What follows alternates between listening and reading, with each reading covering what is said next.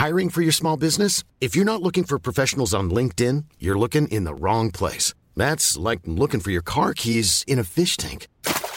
LinkedIn helps you hire professionals you can't find anywhere else, even those who aren't actively searching for a new job but might be open to the perfect role. In a given month, over 70% of LinkedIn users don't even visit other leading job sites. So start looking in the right place. With LinkedIn, you can hire professionals like a professional. Post your free job on linkedin.com/people today.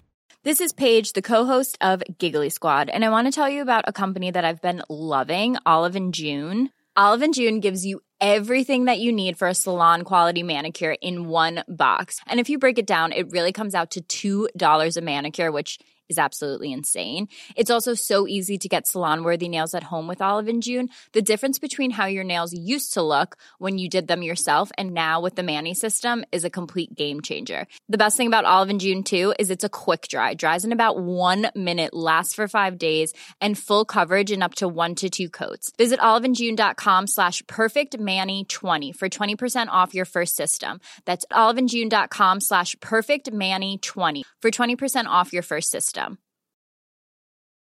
Hi, I'm Daniel, founder of Pretty Litter. Cats and cat owners deserve better than any old-fashioned litter. That's why I teamed up with scientists and veterinarians to create Pretty Litter. Its innovative crystal formula has superior odor control and weighs up to 80% less than clay litter. Pretty Litter even monitors health by changing colors to help detect early signs of potential illness. It's the world's smartest kitty litter. Go to prettylitter.com and use code ACAST for 20% off your first order and a free cat toy. Terms and conditions apply. See site for details. HIV is still an issue in Montgomery County. The more open we're able to talk about HIV, we treat it like any other health prevention. PrEP stands for pre-exposure prophylaxis. People who are not HIV positive, who may be at high risk for contracting the disease. This is a good choice for you. It's just a way for you to sort of take control and say, I'm going to do this to protect myself. Do it for them. Do it for you, Montgomery County. Learn more about PrEP, the HIV prevention medication. Visit doitforyoumc.org.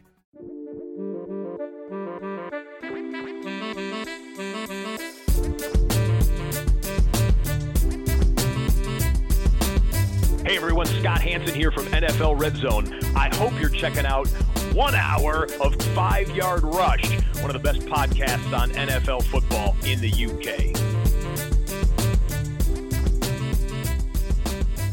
Hello, Rush Nation, and welcome to the 5-Yard Dynasty podcast. As usual, I'm your host, Liam, at the FSA Tweets on Twitter, and today we are going to be covering the final episode of our sophomore scrutiny series. We're going to be focusing on the wide receiver sophomores. But Rich, how are you doing, mate? Before we dive right in, how's your week been? I'm very good. It is somewhat of a weird week. For those non-UK listeners, we've obviously got a 4-day weekend. We've got 2 bank holidays, Thursday, Friday. So yeah, I'm trying to do 5 days work in 3 days, which is a bit of a challenge. I don't know about yourself. How's your week going? Yeah, it's going good. I mean, at the moment, for some reason, a lot of our clients haven't taken holiday this week, even though it's half term. You're only spending 3 days for a 5-day week off. But everyone seems to be wanting something right now. So it is what it is, though, isn't it, Rich? Indeed. Right, let's get straight into these sophomores, Rich. Now, this was an incredible class. I mean, coming in, we had our eyes on 4 top guys coming into the draft last year. That was Chase Waddle, Smith, and Bateman. And 5. Go on then. Who's your 5th? Elijah Moore. Pre-draft, I don't think he was clearly in that top 5, was he? He was 100% was for me. He was my wide receiver for pre-draft. I will not. I appreciate I'm completely throwing you off your flow and diving in before you've even got a chance to speak. But yeah, Elijah Moore was pre-draft. I think wide receiver 4, and Rondale Moore was my pre-draft wide receiver 5. So yeah, I won't listen to that slander. Completely thrown me off. That's setting the tone for this entire show, isn't it, Rich? So we'll go with top 6 then, Rich, because makes me happy. Just you. But yeah, so a lot of these guys going in the first round of your Superflex drafts. But there was a lot of disappointment with this class. I think the expectations were a little bit too high. We only had 3 wide receiver 3s in this class. We had 1 wide receiver 1, top 12 wide receiver, 1 top 24, and 1 top 36.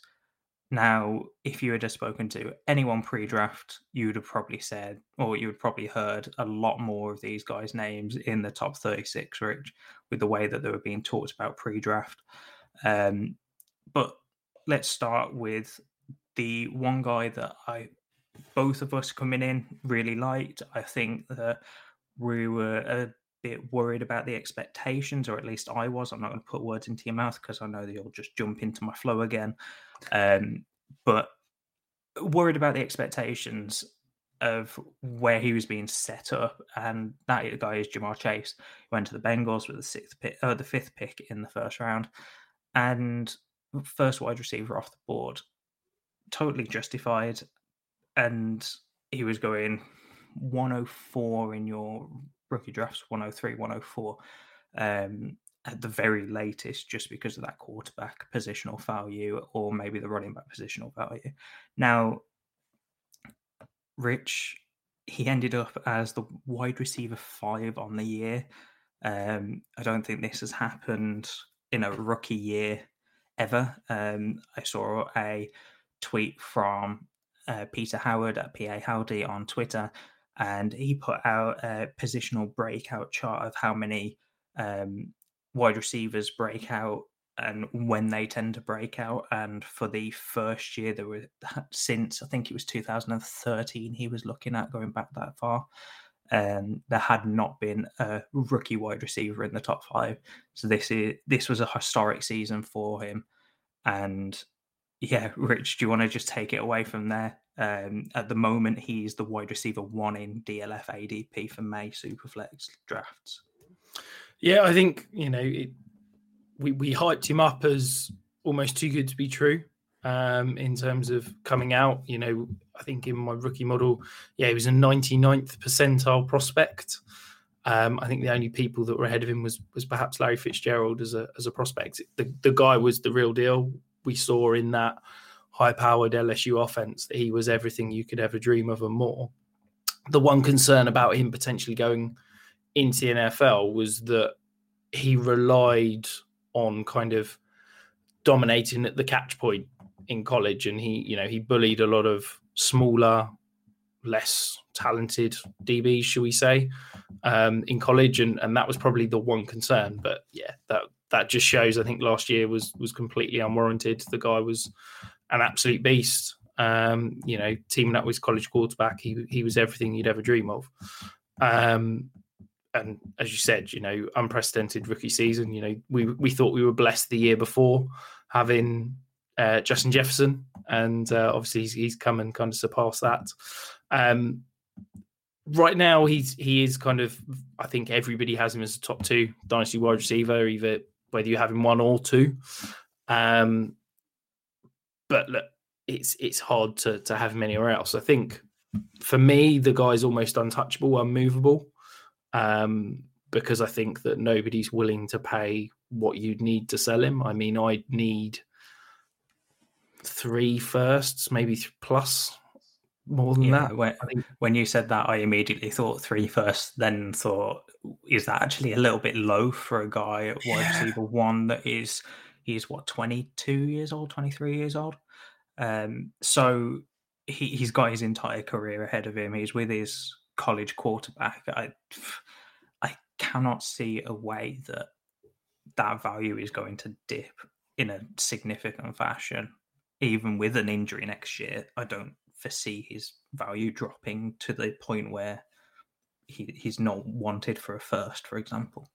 Yeah, I think, look, the value is unreal, but to me, this poses a question, and I'm always someone that as soon as somebody reaches that obscene value where it's like, oh, you can't buy Ja'Marr Chase, well, that to me then immediately screams, okay, well maybe I should inquire about selling Ja'Marr Chase, because if you're saying that he's basically untouchable from a buy standpoint. We had this same conversation 2 weeks ago with Kyle Pitts.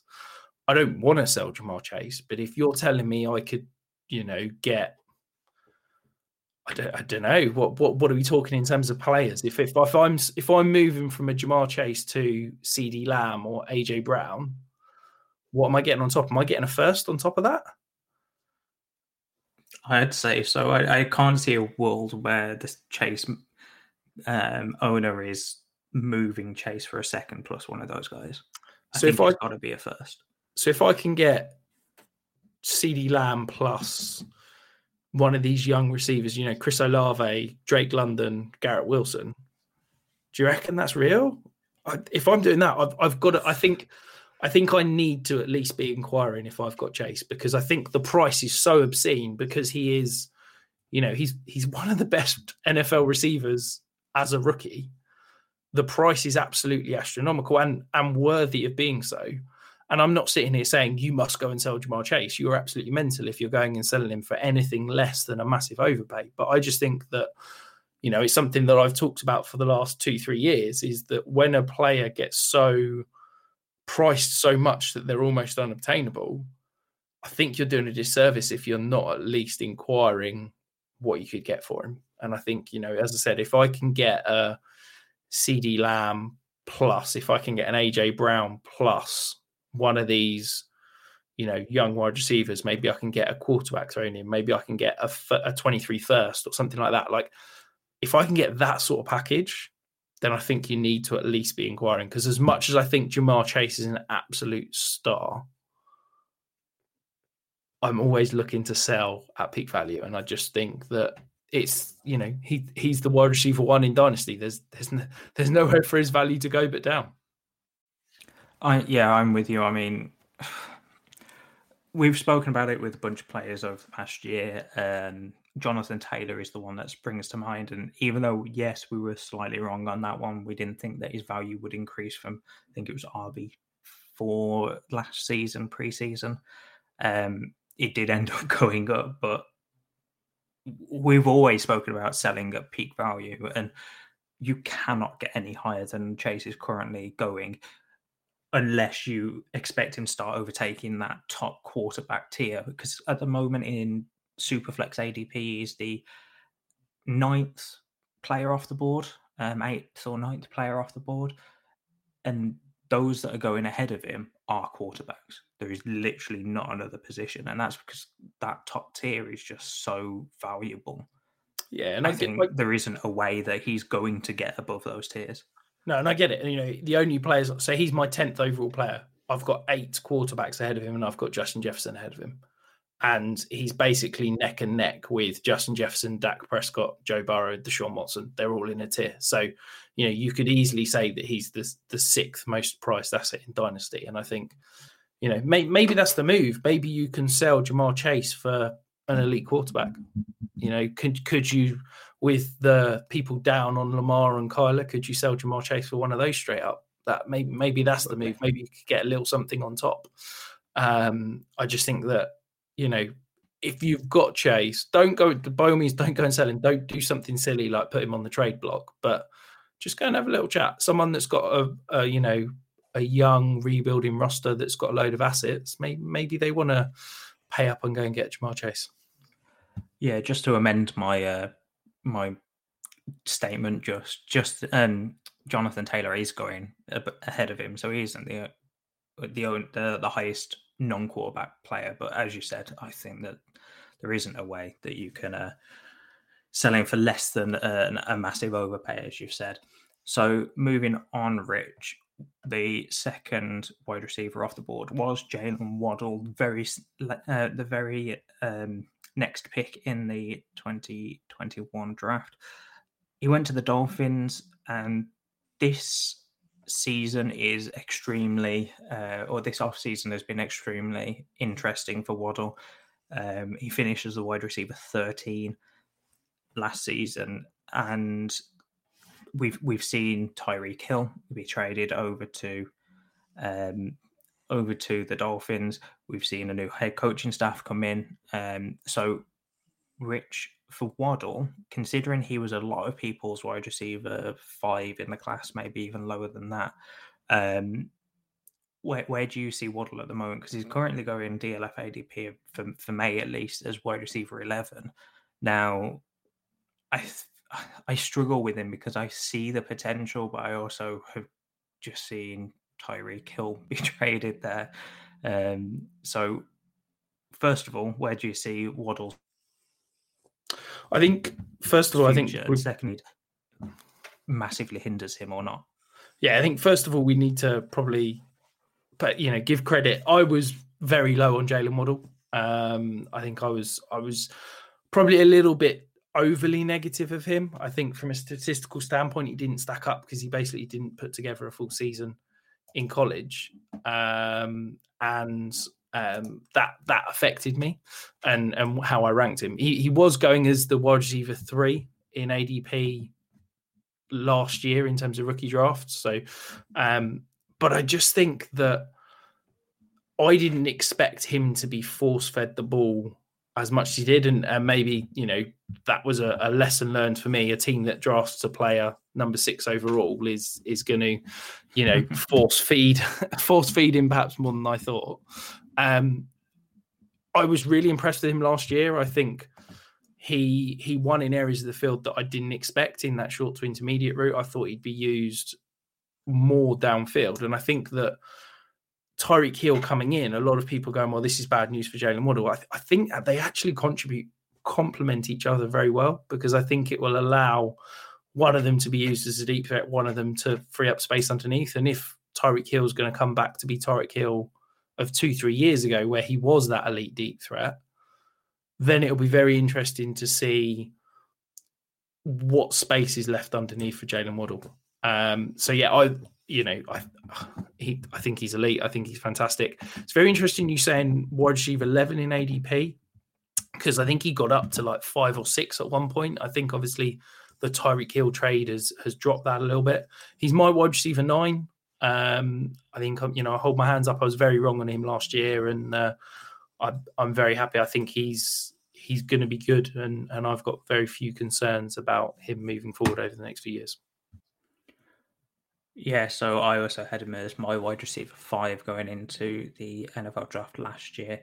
You spent too much time listening to me, I think, Liam, last year. Probably. This was before I was on the podcast, so I was still a listener rather than a content creator at that point. But yeah, I had Waddle at 5. I had Rondale Moore above him. So my rankings last year definitely had something to be looked at afterwards. But I mean, going forward for the future, I think that he's got an absolutely great future.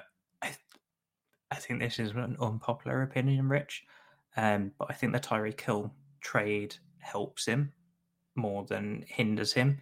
And I'm not just talking about coverage and all of that. I'm talking about giving that offense an extra weapon, because last year they didn't have a run game, really. They had Myles Gaskin, who is now basically an afterthought in that backfield.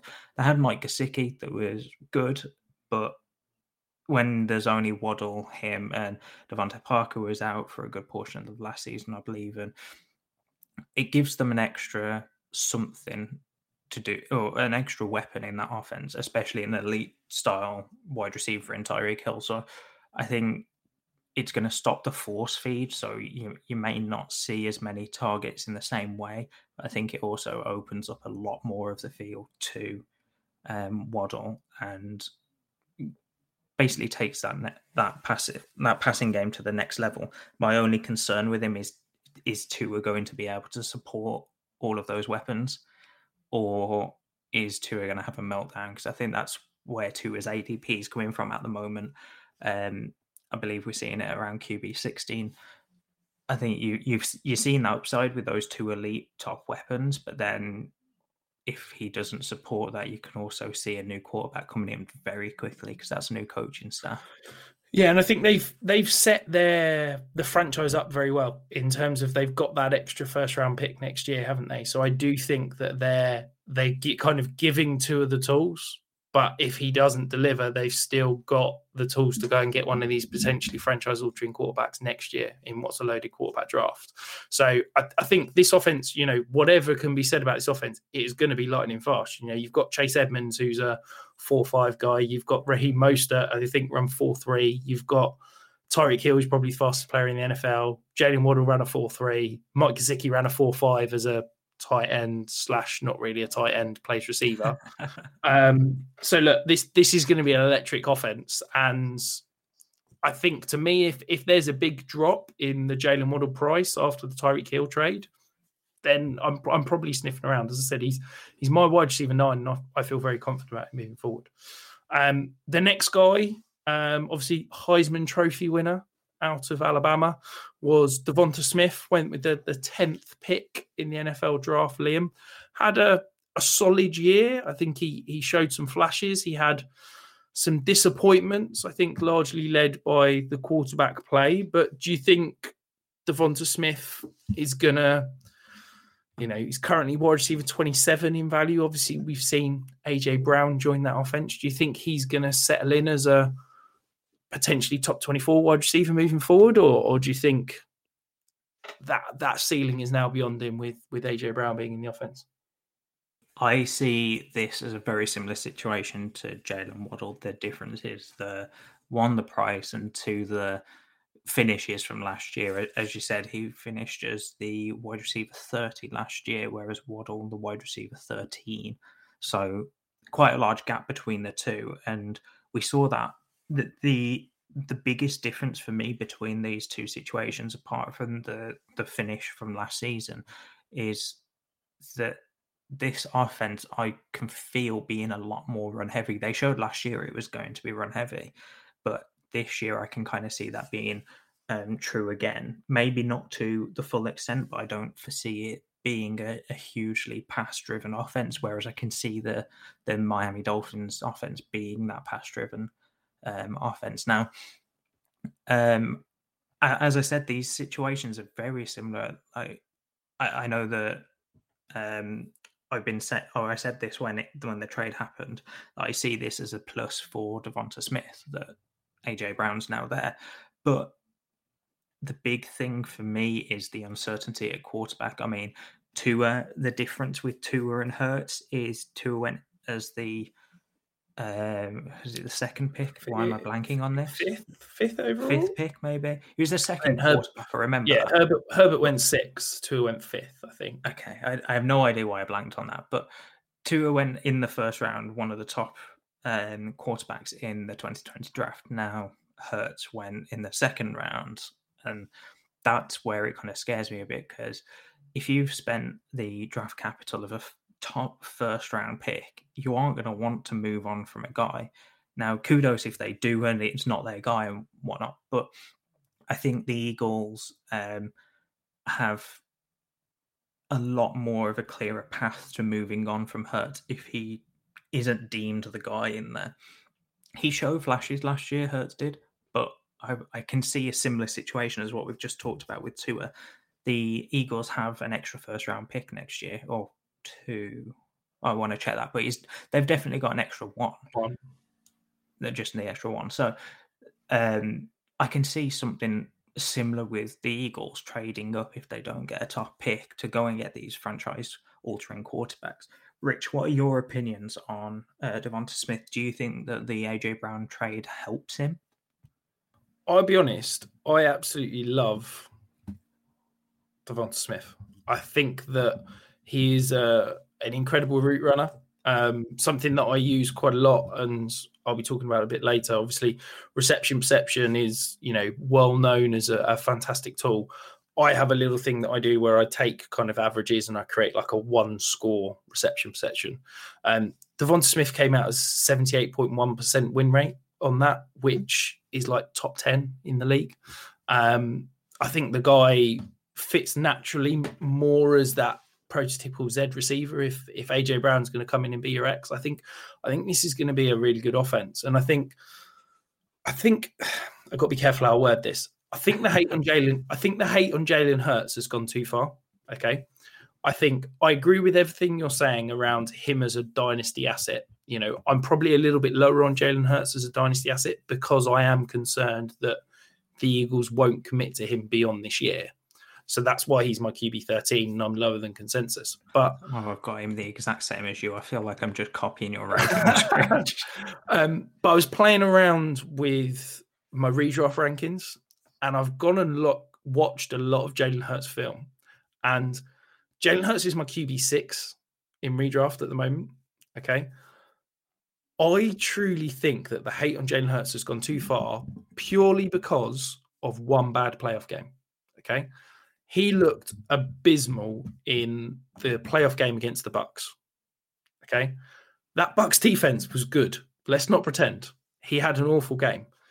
However, I've gone back and watched, I'm going to be really sad here. I've watched every throw of Jalen Hurts from 2021 in the NFL. And I came away more impressed than I remember. I think that Jalen Hurts has got a better passing ceiling than people give him credit for. I think people look at him and go, he's a worse Lamar Jackson. I think he's got the passing ceiling that Lamar Jackson has got. Now, people will go, well, Lamar Jackson has not produced 2 wide receivers, but Lamar Jackson has 100% produced 2 wide receivers because Mark Andrews was the tight end 1 last year, and Marquise Brown had 140 odd targets, and I don't know where he finished, but I think he was a top 24, maybe even top 15 receiver last year. Like, I believe that Jalen Hurts can produce fantasy production out of Devonta Smith, out of AJ Brown, out of Dallas Goedert. And I think that the hate on Jalen Hurts has led to this price drop on Devonta Smith. So, yeah, I've actively bought a couple of shares of Devonta Smith recently. As I said, he's my wide receiver 20. I think the guy's a stud. I have no doubts about him being a competent elite fantasy option moving forward. So if I can get a guy that's in his second year in the league, has already produced wide receiver 30 last year, I see no reasons why at wide receiver 27 prices he can't easily outproduce that.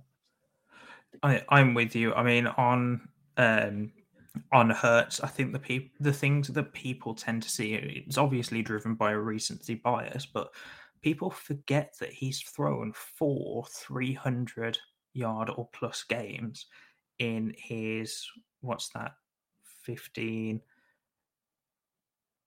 basically 20 starts. That's incredible for someone that we're talking about as may not have a job next year or after this season. I mean, when his throwing game is bad, it is bad. He's had 100 yards, 115. They're some of the lowest throwing yards that he had last year. But even in those games, he's scored over 10 points for you. If another quarterback throws that many yards, they aren't scoring 10 points for you. It's as simple as that. And I think, as you said, people don't give Hurts the credit that he probably deserves. And for the upside, I just think a lot of people are scared about that downside. Back onto Devonta Smith, though, because this isn't about quarterbacks. I mean, I think people are really scared by this situation, and understandably so, but I think it's gone a little bit too far. And I've got him as my wide receiver 18, and I am 9 spots ahead of ADP. I think that to me is crazy, but is it crazy to the general public that I'm 9 spots ahead on Devonta Smith? Like, really?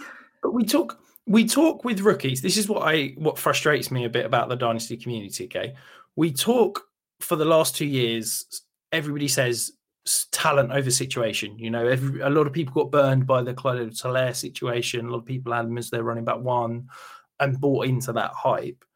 And since then, everybody's gone, AJ Brown, we docked because of his landing spot. Let's go talent over situation.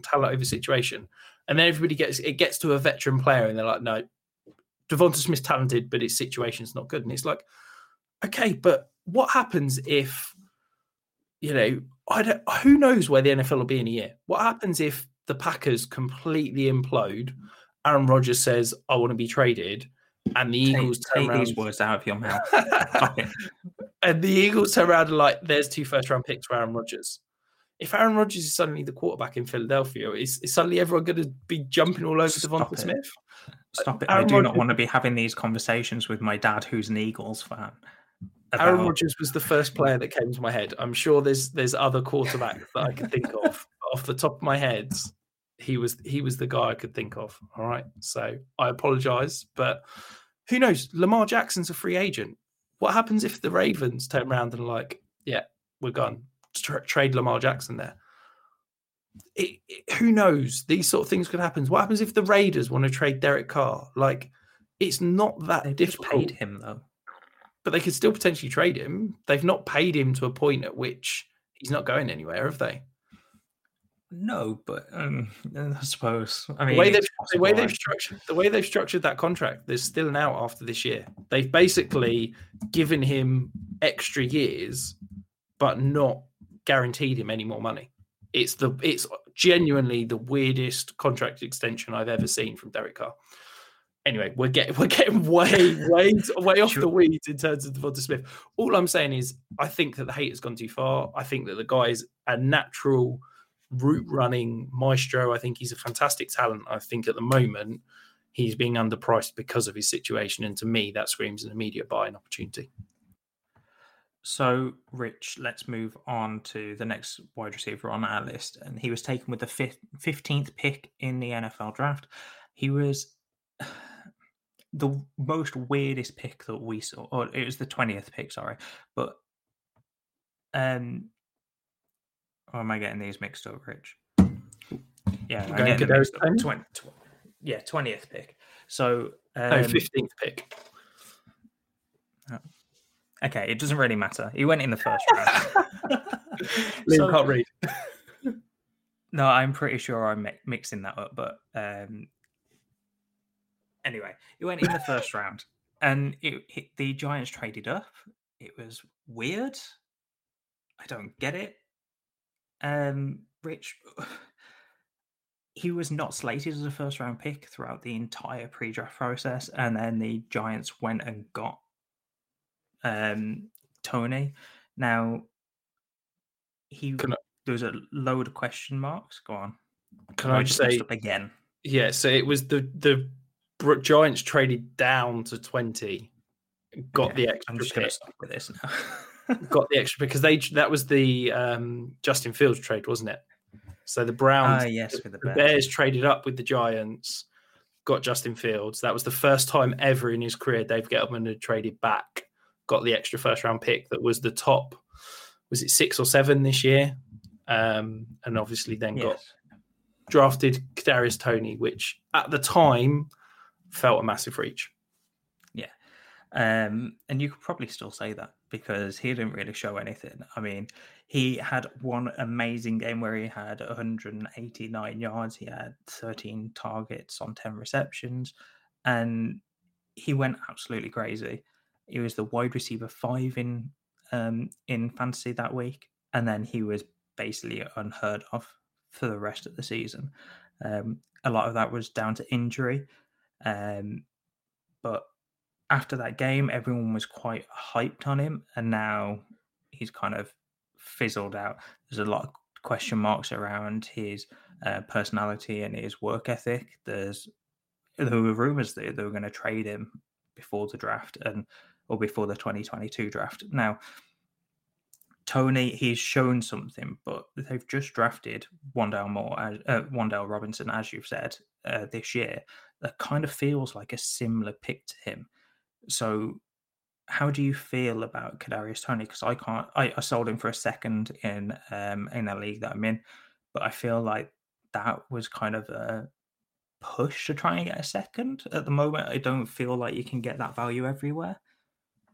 Yeah, I don't like Toney. I didn't like him coming out. He was a 1-year wonder late breakout in college at Florida, which is never exactly a good thing to be. I didn't like him as a prospect. I didn't get why the Giants picked him at 20. I think they could have probably moved back and got him at the early seconds. Certainly wouldn't have taken him over plenty of the other receivers on the board. You said there that he basically didn't produce. He had, as you said, 1 week where he finished as wide receiver 5.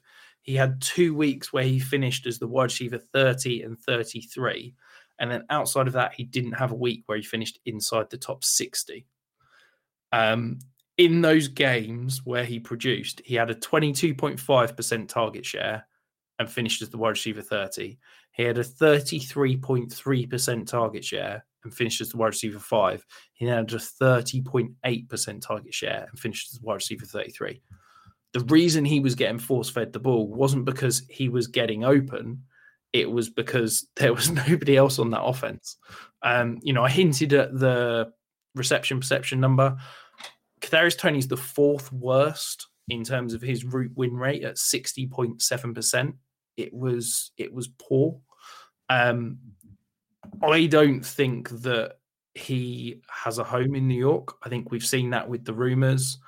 I think that whenever a new regime comes in and rumors like that start, it's one of two things. It's either trying to motivate a guy or saying we don't particularly want him. And I don't think they want him. I think that, as I've said before, to me, New York is similar to Chicago. I think they're viewing this as a let's clear everything out this year, try and build a culture, and while rebuild starts next year. I think that you'll see a lot of churn next off-season within New York. And I think that this is almost a period of a grace period for the new regime. I think you'll see that offense change. I think you'll see Sterling Shepard, Kenny Golladay, potentially Kadarius Toney, Daniel Jones, Saquon Barkley all moved out the door. And I think the rebuild starts again in 2023. And I don't like drafting or trading for wide receivers in that wide receiver 40 to like 60 range, because I think you have to pay quite a lot, but you don't get the return and there's a lot of risk there.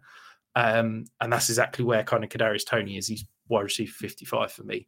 Interestingly, I've got him literally back to back with Wan'Dale Robinson.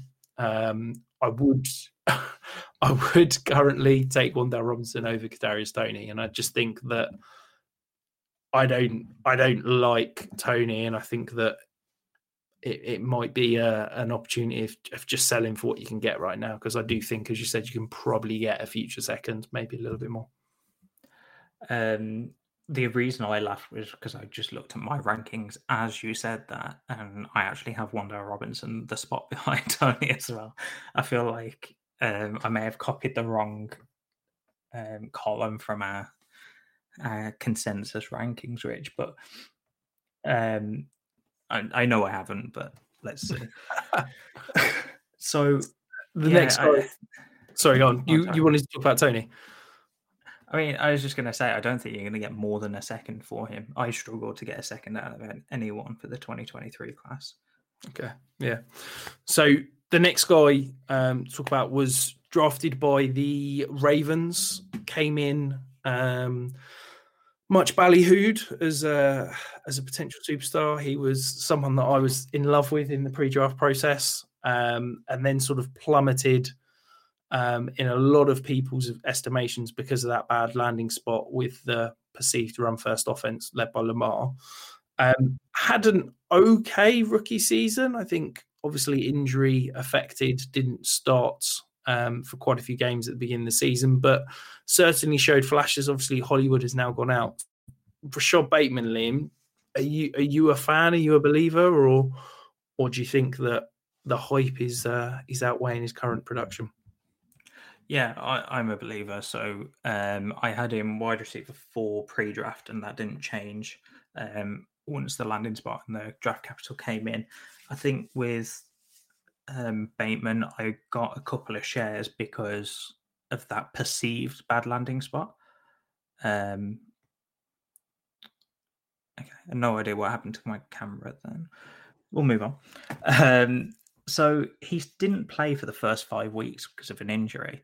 Now, that to me says that people are probably seeing his full season as, or this season as a full season, which isn't quite right, and people need to remember that. But yeah, I think going into this year, especially, it's going to be an interesting situation for him because Hollywood Brown has been traded away, as you hinted to. That offense is going to run through Mark Andrews in the passing game, but I think a lot of people are expecting him to be the next breakout candidate for this class, because there's not really another option at the wide receiver position. And I also think that, but I don't believe it just because of this trade. I truly believed it last season, and it was a shame that not much came about. I mean, even in his stretch of games where he did play, Lamar Jackson didn't play all of them. Lamar Jackson was also injured last season towards the end of it. So, I mean, it's a tough one because we're talking about injuries and we always say you can't predict injuries, but someone is going to get injured in the NFL. It just happens all the time. And it may come to the point where we've seen a lot of careers just completely not take off because of injuries. I mean, take Will Fuller, for example. If he was healthy, he would be a great player, but he just has never been healthy for a full season. I'm not saying that's what Rashad Bateman's going to be. We've only seen him for 1 year, so let's not take it like that. But to me, if everyone is healthy, especially in that offense, Rashad Bateman has the best chance in this class to break out of anyone. I love Rashad Bateman. I think, for me at the moment, Devonta Smith, Rashad Bateman, and the next guy we're going to talk about are all being valued in a similar tier range. And to me, I'm higher than consensus on all three. And I think that all three are screaming buys. I think that Rashad Bateman flashed enough for me, both statistically and on film, to warrant me to think that he can be that prototypical X, the number 2 receiver in this offense behind Mark Andrews. I really think that he's a great buy, and I think that he will easily be a top 24 wide receiver within the next 6 to 9 months. I think the guy is very talented, and I have no concerns about him being part of that offense. As I said, Hollywood Brown was a top 10 targeted wide receiver last year. I think he had 146 targets off the top of my head. Roughly that. It was definitely over 140. If you're telling me that Rashad Bateman can get 120, 130 targets next year, I'm buying that all day. I'm very excited about him. This is a guy that is a big, prototypical receiver that runs really good routes and can get open. And I think that for me, I'm all in. I'd happily pay probably a 23 first, maybe I'd want a little bit back if I'm paying a 23 first, but I'd easily take him 105 in this year's draft class. I think I'd take maybe 106. I'd take Pickett, obviously Breece Hall, Kenneth Williams, Garrett Wilson, Drake London, and then I'd probably need to have a conversation about Chris Olave. So maybe I'd take him 106, 107. But look, I think that Bateman at the moment is being valued at far less than that. So where do you have him in your ranks at the moment, Rich? So ADP has him at wide receiver 25. So he's wide receiver 23 for me. Okay. We really need to stop agreeing because I've just had a look at my rankings. You need to stop copying my rankings. I shuffled a few things around because I was looking and I'm like, that's a little bit low. I had him behind Olave, McLaurin, etc. And I bumped him up to 23 just before you had that, or we'd had this conversation. So look, I know I hate on Terry McLaurin all the time, but if you're telling me I could get if I could trade Terry McLaurin for Rashad Bateman plus, I mean, I'd prefer Rashad Bateman straight up over Terry McLaurin. So that's an easy move. You can, because at the moment, Terry McLaurin's going 9 spots ahead of Bateman in ADP. So that's what, probably, do you reckon I can get a second on top of Bateman for McLaurin? I'd say so. Oh, then I'd urge people to go and do that. That's outrageous. There's no way that Terry McLaurin should be going ahead of Rashad Bateman. Right, Rich, let's move on because we've spent 45 minutes just on the first 5 guys. This one I'm going to let you have because he's your guy. Elijah Moore went to the Jets in the second round. He was first wide receiver outside the first round to go. At the moment, his ADP is wide receiver 28. His finish, wide receiver 50. However, I'm going to hand it over to you because you're going to come at me with that one brilliant Elijah Moore statistic that I know you love using. Yeah, he was, what was it, weeks 7 to 13, he was wide receiver 3 or something like that. Basically, for a stretch, he was awesome. And I think that Elijah Moore is awesome. You know, it feels slightly ridiculous that this has been 2 years on the trot where my pre-draft crushes of Elijah Moore last year, Tutu Atwell, who perhaps we'll talk about later, but then Breece Hall and Garrett Wilson this year have all 3 of the 4 have ended up on the Jets. So maybe next year, whichever 2 players I fall in love with might end up on the Jets. Look, I think Elijah Moore, as I said, I'm throwing him in the same bucket as Devonta Smith and Rashad Bateman. I think he is so poised for a year 2 breakout. I think he is incredible. I've got no concerns about him playing alongside Garrett Wilson. You know, I'm more buoyant than most people are on Zach Wilson, but I think Elijah Moore showed last year, you know, Zach Wilson had probably one of the worst rookie seasons ever. And Elijah Moore was still able to produce with catching passes from Zach Wilson, Mike White, Joe Flacco at one point. Like, you know, the guys are stud. And I think that wide receiver 28 price, this is an absolute bargain. This is a guy that for me could be a fringe wide receiver 1 in dynasty value as early as kind of next January. Yeah, I can see it. I mean, a lot of people are worried about that Garrett Wilson draft pick from this year, and understandably so. We both had Wilson as our wide receiver 1 in this class, but I don't think it hinders. I'm saying this about this entire class at the moment, but I don't think adding this extra wide receiver hinders more as much as people think.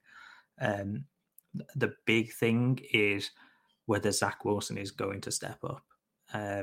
I know that you are a fan of Wilson, not just through your team fandom, but you believe that he will step up, and I think that he's got one of the best chances to do so. But we need to see it for Elijah Moore and Garrett Wilson to be fantasy relevant. But I think the sky's the limit with Elijah Moore. I definitely think that he can be a top 10 wide receiver at the position this time next year if he has a really good year. Yeah, I said fringe top 12. You're saying top 10. I'm happy with that. The next guy we're going to talk about a little more. So Rondale Moore. Look, this is a guy I loved in the pre-draft process. You know, if you talk about age-adjusted production, he doesn't really get much better than Rondale Moore's freshman year out of Purdue. For me, my biggest concern is that I want to see Rondale Moore used as a wide receiver rather than just a gadget player. I think he can be a good wide receiver and be fed the ball. And my concern is that in Arizona, he's just going to get used as essentially as Isaiah McKenzie gets used in Buffalo and never actually be used as a proper wide receiver.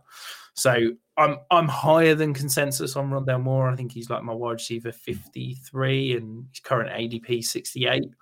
I mean, Liam, are you a believer in Moore? Do you need to see more before you buy in? How many puns do you want to throw into this? When you've got more, you've got to throw him in. I feel like. I thought that would have been a bit too cheesy, but you managed to throw in a bunch there.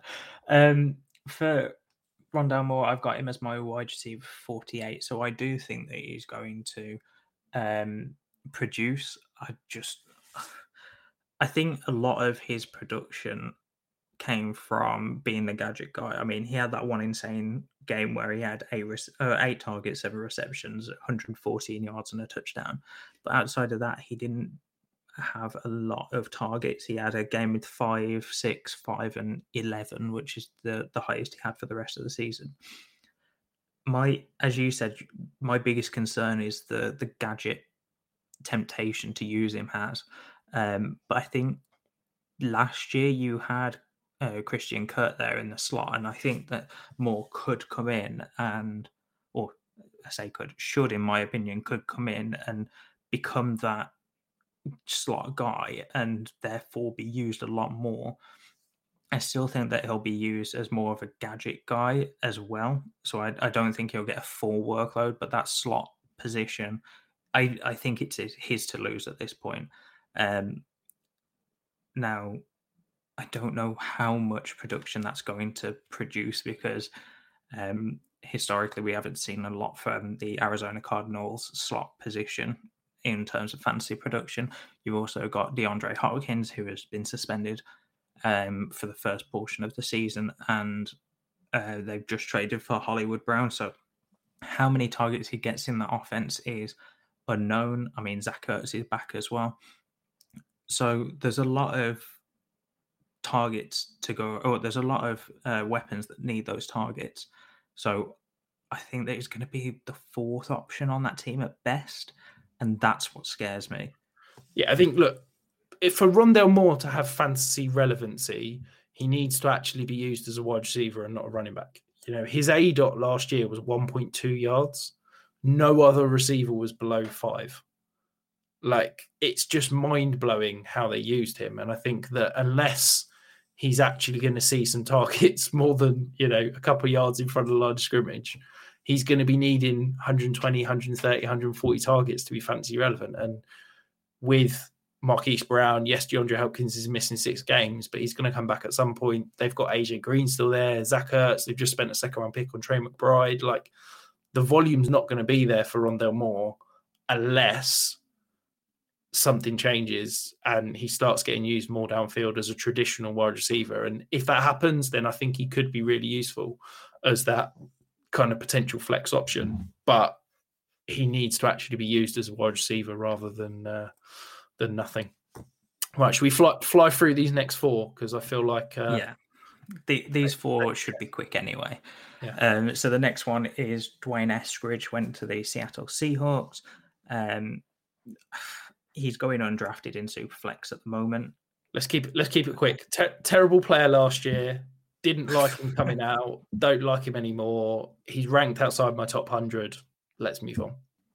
Okay. We'll move on to a guy that Rich liked a little bit more last year, Tutu Atwell. This was the guy that Rich was pumping up on Twitter. Tutu had no games last year. He tore his ACL before the year, I believe it was. So, Rich, I'll let you dive in a little bit because I know this was your guy last year. I still believe the guy produced in college. There is a clear hole for him as the deep threat in this offense. Do I think he's going to be fantasy relevant week in, week out? No. Do I think if you're in some sort of dynasty best ball league, he could potentially be worth a late round flyer? Maybe. You know, you've got to remember they spent a second round pick. That was the first pick they had last year. There's a reason that they wanted him. I think they want him in that kind of Deshaun Jackson role that they had at the start of the year. And I really hope that he gets an opportunity to settle into that kind of wide receiver 3 role in this offense. And look, I'm not going out and acquiring him. I've already got far too many shares, to be honest. But yeah, maybe I'm like a scorned lover and I can't quite let go. But I do believe that Tutu Atwell will have some competent games this week. I don't know if I can ever see a world where he's fantasy relevant, just because I think the type of player he is and the type of role that he's going to have in that offense, I think he's going to be too boom bust to be a reliable option. But I think that he will flash at least this year if he stays healthy. Yeah, so moving on to the next player, we've got Terrace Marshall now. He was a guy that a lot of people were high on coming into the draft. Rich shaking his head, so that's a no from Rich. But he was going mid-second in Superflex drafts. And I think with Marshall, a lot of people expected him to come in and just be great. And that's where a lot of the expectations or a lot of the value has disappeared from. But he also didn't show anything last year. I mean, that offense was awful. They lost their best weapon in Christian McCaffrey for a good portion of the season. So do you see any change this year, Rich, or do you fully just believe Terrace Marshall is not worth anything at the moment? No, I don't like him. I didn't like him last year. I thought he was overhyped because I think people were looking for big outside receivers and people forgetting that he's actually not very good. Coming back to the reception perception number. So we talked about, Jamar Chase, 78.5, Devonta Smith, 78.1, Rashad Bateman, 77.4, Elijah Moore, 76.6, Terrace Marshall, 45.1. He was the only NFL wide receiver that had a below 50% win rate last year. It's, there is a reason why he didn't produce, and there was a reason why he didn't get on the field as much as some people would have hoped. It's because he was pretty terrible. Yes, he's a bigger bodied outside receiver, but if you can't get open, you can't get open. So yeah, I'm not buying any Terrace Marshall shares. I don't have. I think. Oh no, I've got one on a taxi squad somewhere. I'll take that back. But yeah, I certainly not someone that I'm hoping for like a year to break out, because I just don't see it, quite frankly. I think there's too many questions with that offense in general. But the next player on our list, Rich, and the last one, so they were the first 2 rounds of the draft. We're going to skip to the only other guy that was fantasy relevant outside of those 2 rounds. That was Amon-Ra St. Brown. Now, Rich, I wasn't a huge fan of him after the draft. I liked him pre-draft, but was that more the name? I don't know. He's got a cool name. I mean, he went in the 4th round. Rich, you're not a fan of day 3 wide receivers, as you made very clear last year, and probably have made less clear this year, but still got it in somewhere. And he kind of shocked everyone. So he finished as the wide receiver 21. There was a period where he was the wide receiver 1. I think it was over a 3-week period. He went extremely crazy towards the end of the season. The Lions wanted the ball in his hands. There were a couple of plays where he had it snapped directly to him, or the end arounds, etc., where he got the ball in his hands. Now, at the moment, his ADP is wide receiver 35. Rich, what do you think of Amon-Ra? I've got him as wide receiver 39, and I've got him in a tier where I'm kind of confused about what to do. I'm probably not taking any of the guys in that tier just because I prefer the running back value. Yeah, so I mean, look, I'm someone that preaches targets and target share, and I think that targets are earned to a certain extent. And I think that this is where I kind of lean, and I've banged on about reception perception because it's something that really helps me separate what I deem as earned targets and kind of given targets. And I think that you can be force-fed targets when there's not much else around and there's not many other kind of options. And, the reasons Amon-Ra St. Brown, getting confused with his brother, kind of burst onto the scene, up until week 12, he didn't have a game where he'd produced a top 32 week. Like he wasn't really producing fantasy. From week 13 on, he had 5 of the 6 weeks as a wide receiver 1. Okay. The least amount of targets he saw in those games was 10. He had a 29% target share or higher in every single one of those games. The Lions made a point to force feed him the ball. Okay. I then go back and watch the film, and was basically watching to see if was he getting open, or was he the first and only read on those plays? And basically he wasn't getting open. He was just being force fed the ball. He only had a 64% win rate in terms of reception perception, which isn't great. It's pretty poor, quite frankly. And I think that the Lions have answered the question around what do they think about St. Brown moving forwards, because I think he is a above average slot receiver that is going to, do something with the ball in his hands, but I don't think you can build an offense around him. And basically they've shown that that's what they believe he is, because they've gone out and they've signed DJ Chark in free agency. They've gone out and they've traded up to get Jameson Williams in the draft. And I think that for me, Amon-Ra St. Brown, you've probably missed your sell window. That was pre-draft when people were talking about him as a top 20 wide receiver. He's been, for me, he's been in the 40, around the 40s all off season. He's currently my wide receiver 44. And I just can't get on board, because I think he is a player that isn't an elite talent. And, like Rondale Moore, needs the volume to produce. And I don't see a role in which he's going to get that volume. So for me, at the price, wide receiver 35, I mean, I reckon there's still a Amon-Ra St. Brown believer in your league. Maybe we just need to share some stats around that last 6-week stretch, because it was truly phenomenal. But I'm not a believer. I'd quite happily sell for. I reckon you can probably get more, but I think I'd sell for like a 23 second and a third right now. I reckon you might be able to get a mid first, maybe a late first, easily for him at the moment. Yeah, I'm finally happy that we have a difference in rankings, to be honest, Rich. It proves that my column was not copied from your side and from my side.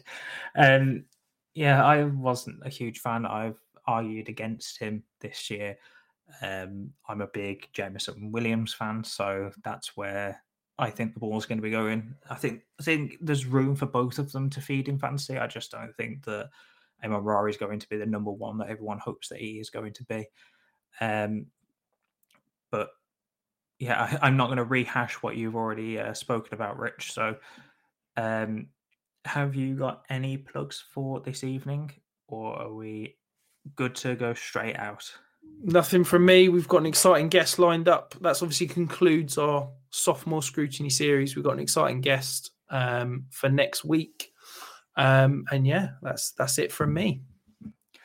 Right, that's it from both of us then. So as Rich said, tune in next week live at 8:00 on Tuesdays in the UK. But until then, guys, I'll see you there next week, and have a great week. Bye, guys.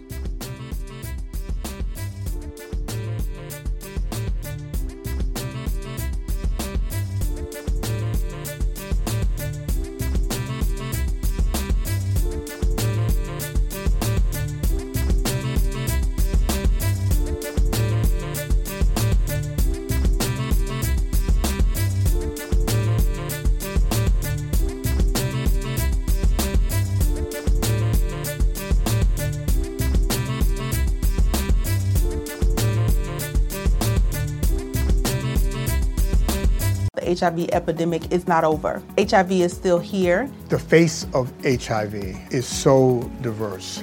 The biggest thing to reduce HIV stigma is just to talk about it. Testing and PrEP and HIV treatment and how effective it is today. Undetectable equals untransmittable. Whether you're positive or negative, there's not a wrong door. Whether it's testing or whether it's treatment, do it for you, Montgomery County. Learn more about HIV testing, treatment, and prevention at doitforyoumc.org. Planning for your next trip? Elevate your travel style with Quince. Quince has all the jet-setting essentials you'll want for your next getaway, like European linen, premium luggage options, buttery soft Italian leather bags, and so much more. And it's all priced at 50 to 80% less than similar brands. Plus, Quince only works with factories that use safe and ethical manufacturing practices. Pack your bags with high-quality essentials you'll be wearing for vacations to come with Quince. Go to quince.com/trip for free shipping and 365-day returns. Hi, I'm Daniel, founder of Pretty Litter. Cats and cat owners deserve better than any old-fashioned litter. That's why I teamed up with scientists and veterinarians to create Pretty Litter. Its innovative crystal formula has superior odor control and weighs up to 80% less than clay litter. Pretty Litter even monitors health by changing colors to help detect early signs of potential illness. It's the world's smartest kitty litter. Go to prettylitter.com and use code ACAST for 20% off your first order and a free cat toy. Terms and conditions apply. See site for details.